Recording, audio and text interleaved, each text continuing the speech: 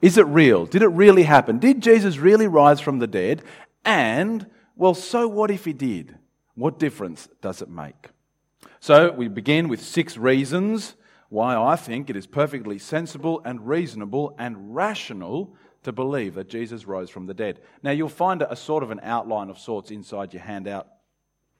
It says that there are 6 reasons, but it doesn't tell you what the 6 reasons are, so you're going to have to listen for those. Here we go. 6 reasons why I think it is perfectly rational to believe Jesus rose from the dead. The first 4 really are about the events of that first Easter Sunday. Did you notice chapter 24 of Luke in that reading, the second verse that we read? They found the stone rolled away, and when they entered, they did not find the body. The first reason to believe that Jesus rose from the dead is because the tomb was empty. There was no body. He's gone. Christianity could have been stopped overnight by any of Jesus' enemies. All they needed to do, here he is, dead. And that's it. Christianity's finished. But the tomb was empty. There was no body. First reason, empty tomb, no body. Second reason, the astonishing change in the disciples. Something happened to them.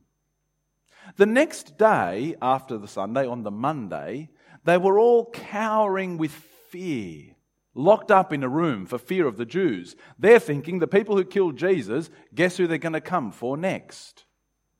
They locked themselves away. And yet within days, they were out preaching, Jesus is alive, with this astonishing hope and joy and courage and boldness. What could have possibly transformed them from cowering with fear to these bold preachers? Well, they met Jesus. They met the risen one. Now, some will say, therefore, that, well, it's all a hoax, right? What the disciples did, they stole the body. So they knew no one was ever going to find it. So they're like, hey, we can just make up whatever story we want. Nobody can contradict us, right? But really? A practical joke? I mean, that's quite some joke if you are prepared to die for it, which many of them did. You don't get to laugh about the joke when you're dead. Put me in mind of Watergate. Do you remember the Watergate scandal? Who remembers the Watergate scandal? Right, anyone who's younger than me had to go look it up, like I did, right? I don't remember the Watergate. Anyway, so what happened was there was a burglary in the opposition political party from the then President Nixon. There was a burglary. They caught the burglars, and it kind of started to work out that perhaps the president had been ordering illegal wiretaps and for these guys to go and steal classified documents. And they created this conspiracy. It was maybe, let's say, I don't know, a dozen of them who decided that we're going to try and hide the facts and create this hoax. And in less than 3 weeks, one of the main characters decided to spill the beans. Gave it all away. Just 3 weeks they lasted, and the hoax was done. Do you really think that this group of disciples, these apostles, these 12 scared men, came up with an idea for a bit of a laugh that they then held to for the next 40 years, including being tortured and killed for it? Something happened to them. They met Jesus. The tomb was empty, there was no body. The disciples changed astonishingly. Thirdly, it wasn't just 1 or 2 people who saw Jesus. If you want to go and look it up, you can look up 1 Corinthians 15, verses 4 and 8. Paul speaks to these skeptics as he's telling them, when Jesus rose, he appeared to the apostles. And then he appeared to groups of hundreds of people. It wasn't just 1 or 2 here or there. And if you don't believe me, Paul seems to be saying, go and ask them. They're still alive. They saw Jesus. Fourth reason, the witnesses, in particular the Gospels that we have, seem to be men of integrity and reliability. Now, this is a subjective thing, right? I mean, how do you gauge whether somebody is a person who's an honourable person or not, or just out to trick you? I mean, that's a subjective thing. But as I read the Gospels, it seems to me these are people who genuinely care, who want to tell the truth, not make up a lie. Not to mention the little facts, for example, of the women being the first to come and see that Jesus had been raised. Now, it's a bit sexist, but back then, you were a woman, your witness didn't count for much. It's not the people that you would have chosen if you were making up the story to go and find that Jesus wasn't there. Okay, so you've got the empty tomb and no body. You've got the dramatic change in the disciples. You've got the numerous eyewitnesses. You've got the integrity of these men and women who really seem to be people who are telling the truth. Now, the last two are a little bit different. Number 5, Jesus said he'd rise. Now, that doesn't really prove anything, does it?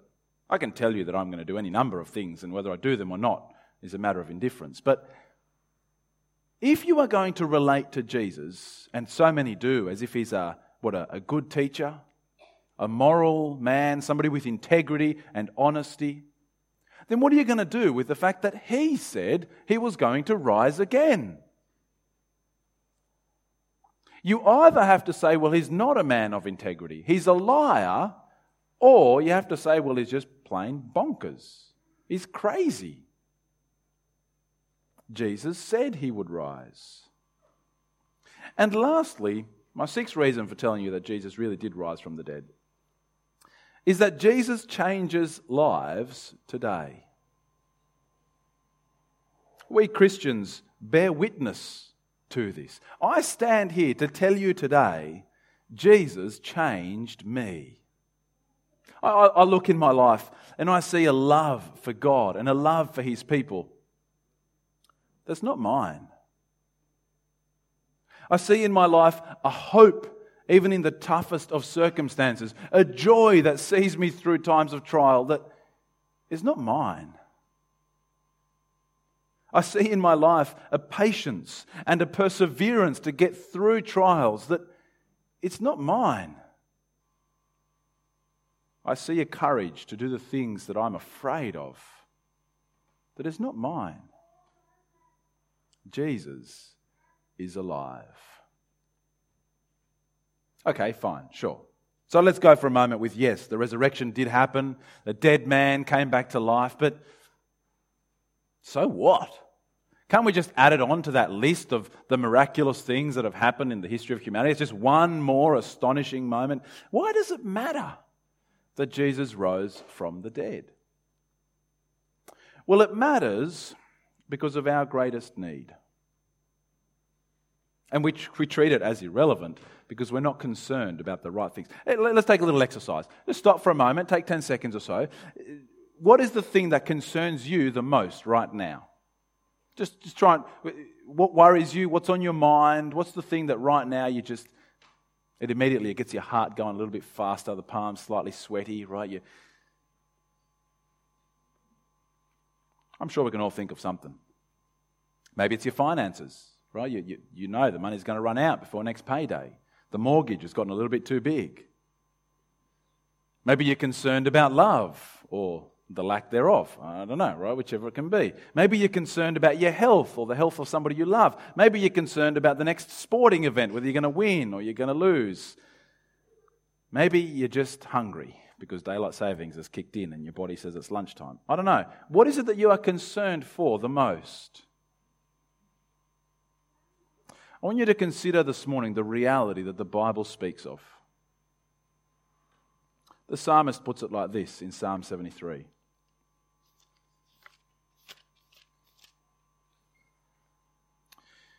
He says, "Surely you place them on slippery ground. You cast them down to ruin. How suddenly are they destroyed, completely swept away by terrors." I want you to consider for a moment this morning the reality that the Bible speaks of, that everybody who is not in Jesus stands on the brink of a precipice, on this thin ledge, slippery, not even enough to properly stand on. And it's over a cliff that might as well fall to eternity for its depth. And that cliff that we are standing in front of, held up by nothing, is the very wrath of God against our own sin. That is the reality that we face. By all rights, by any measure of justice, by any measure of fairness or of goodness, what God should do right now is just tip us over. The only thing that is this instant keeping any of us out of hell was nothing. Nothing at all but the mere pleasure of God. It's as if He's just got one finger on our forehead. You're on that little edge, and the only thing that keeps us from falling is the very one whose anger we face. He's just holding us there for a little bit longer. The one whose very wrath we deserve. It's not a future judgment. It's not like we're living life now expecting that at some point in the future God's going to start weighing us up. Oh, is He good? Is He bad? No. Humanity is condemned already. Do you know John 3:16? I mean, most of us would, right? It's just one of those famous verses. I think we all know it because it's a lovely verse. You know how it goes? John 3:16, right? For God so loved the world, He gave His only Son. Whoever believes in Him shall not perish but have eternal life. Isn't it a lovely verse? Do you know the verse just 2 verses later? John 3:18. Do you know what it says? Whoever does not believe stands condemned already. This isn't a future day that we're speaking of. We deserve hell, and the condemnation has already gone out against us. We are now objects of the same anger and wrath of God as is expressed in the torments of hell. Please don't think that God is neutral towards us, that He's some external arbiter, just watching, waiting to see how it's going to turn out. His wrath already burns against us. The pit is already prepared. The fire already made ready. The furnace is hot. But we like to fool ourselves. We're good at it. We have any number of ways of thinking that it's not going to be us. And the first thing we do to fool ourselves is we think, well, death is such a long way off. Oh, I've got a lot of time before I've got to work any of this out. I mean, death, we can trust in anything. We can trust in our health. I'm healthy. Well, I'm not. But anyway, you think I'm healthy right now and death's a long way off. We trust our age. I'm still young. I've got time. We trust our money. I can afford the best doctors. Doesn't matter what comes.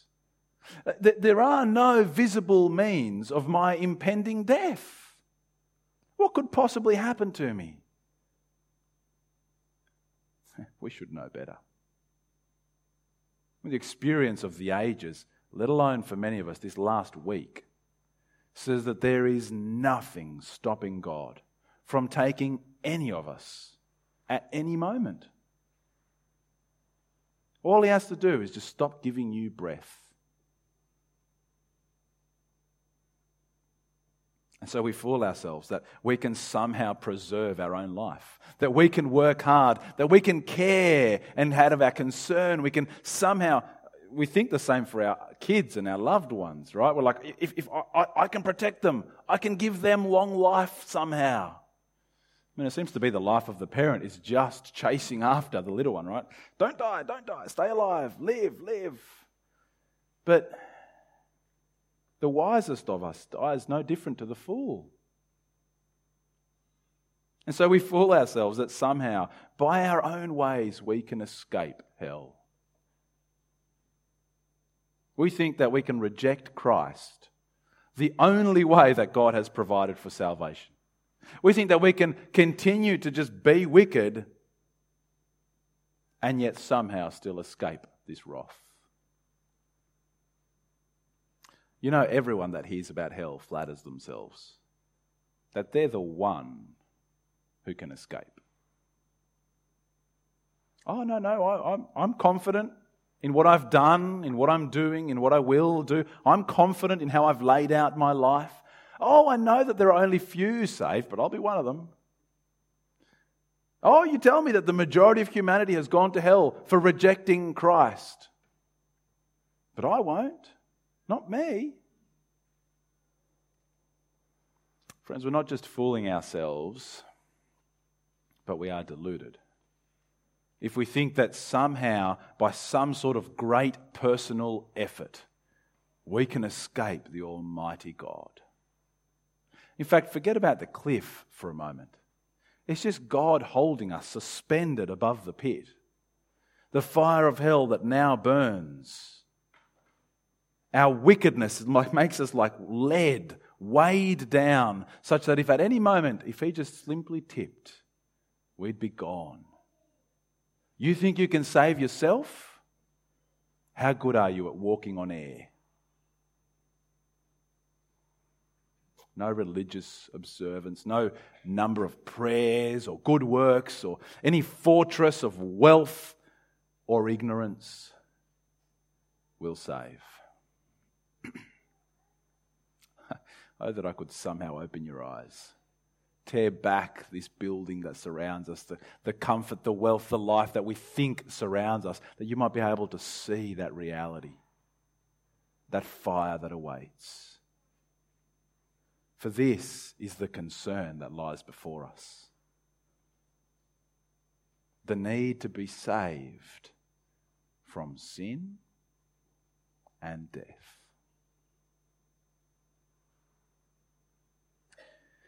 Jesus is alive.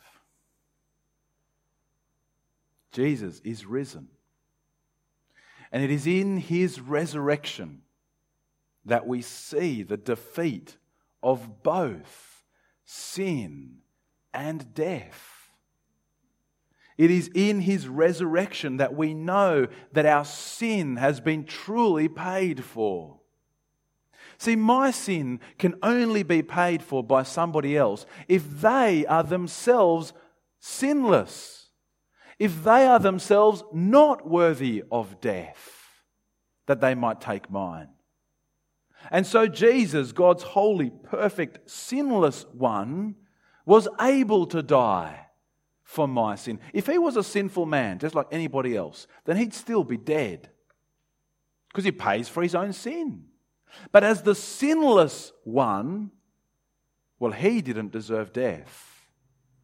And so God brought the holy, righteous one back to life to show sin done, to demonstrate that there is a way for all of that weight to be removed from us, having been placed on him, dying for it, being brought back to new life.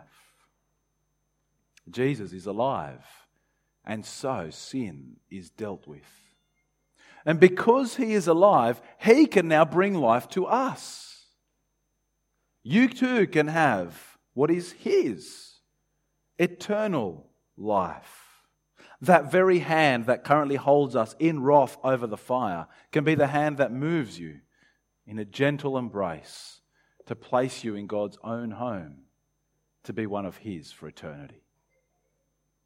Jesus is alive. So can I ask you please this Easter Sunday to flee? Flee the coming wrath. Run away from what awaits everybody who's outside of Jesus and flee to God. Come and meet Jesus. Let him transform you too. Most importantly, let him be the one who dies in your place, sin done with, that in his resurrection you might know your sin dealt with and you too might have life. Jesus is alive. I wonder, do you know him? Let's pray. Heavenly Father, you are gracious and kind to us. Even though we, outside of Christ, stand condemned already, you are patient. Even now you give us the opportunity to come to you and find forgiveness. Even now you hold out to us the death and resurrection of your Son for the forgiveness of our sins and life everlasting. Father, today would you remove the blindness from any eyes that cannot see this reality? Would you change hearts of those who are still far from you to come to Jesus in trust and be saved? Amen.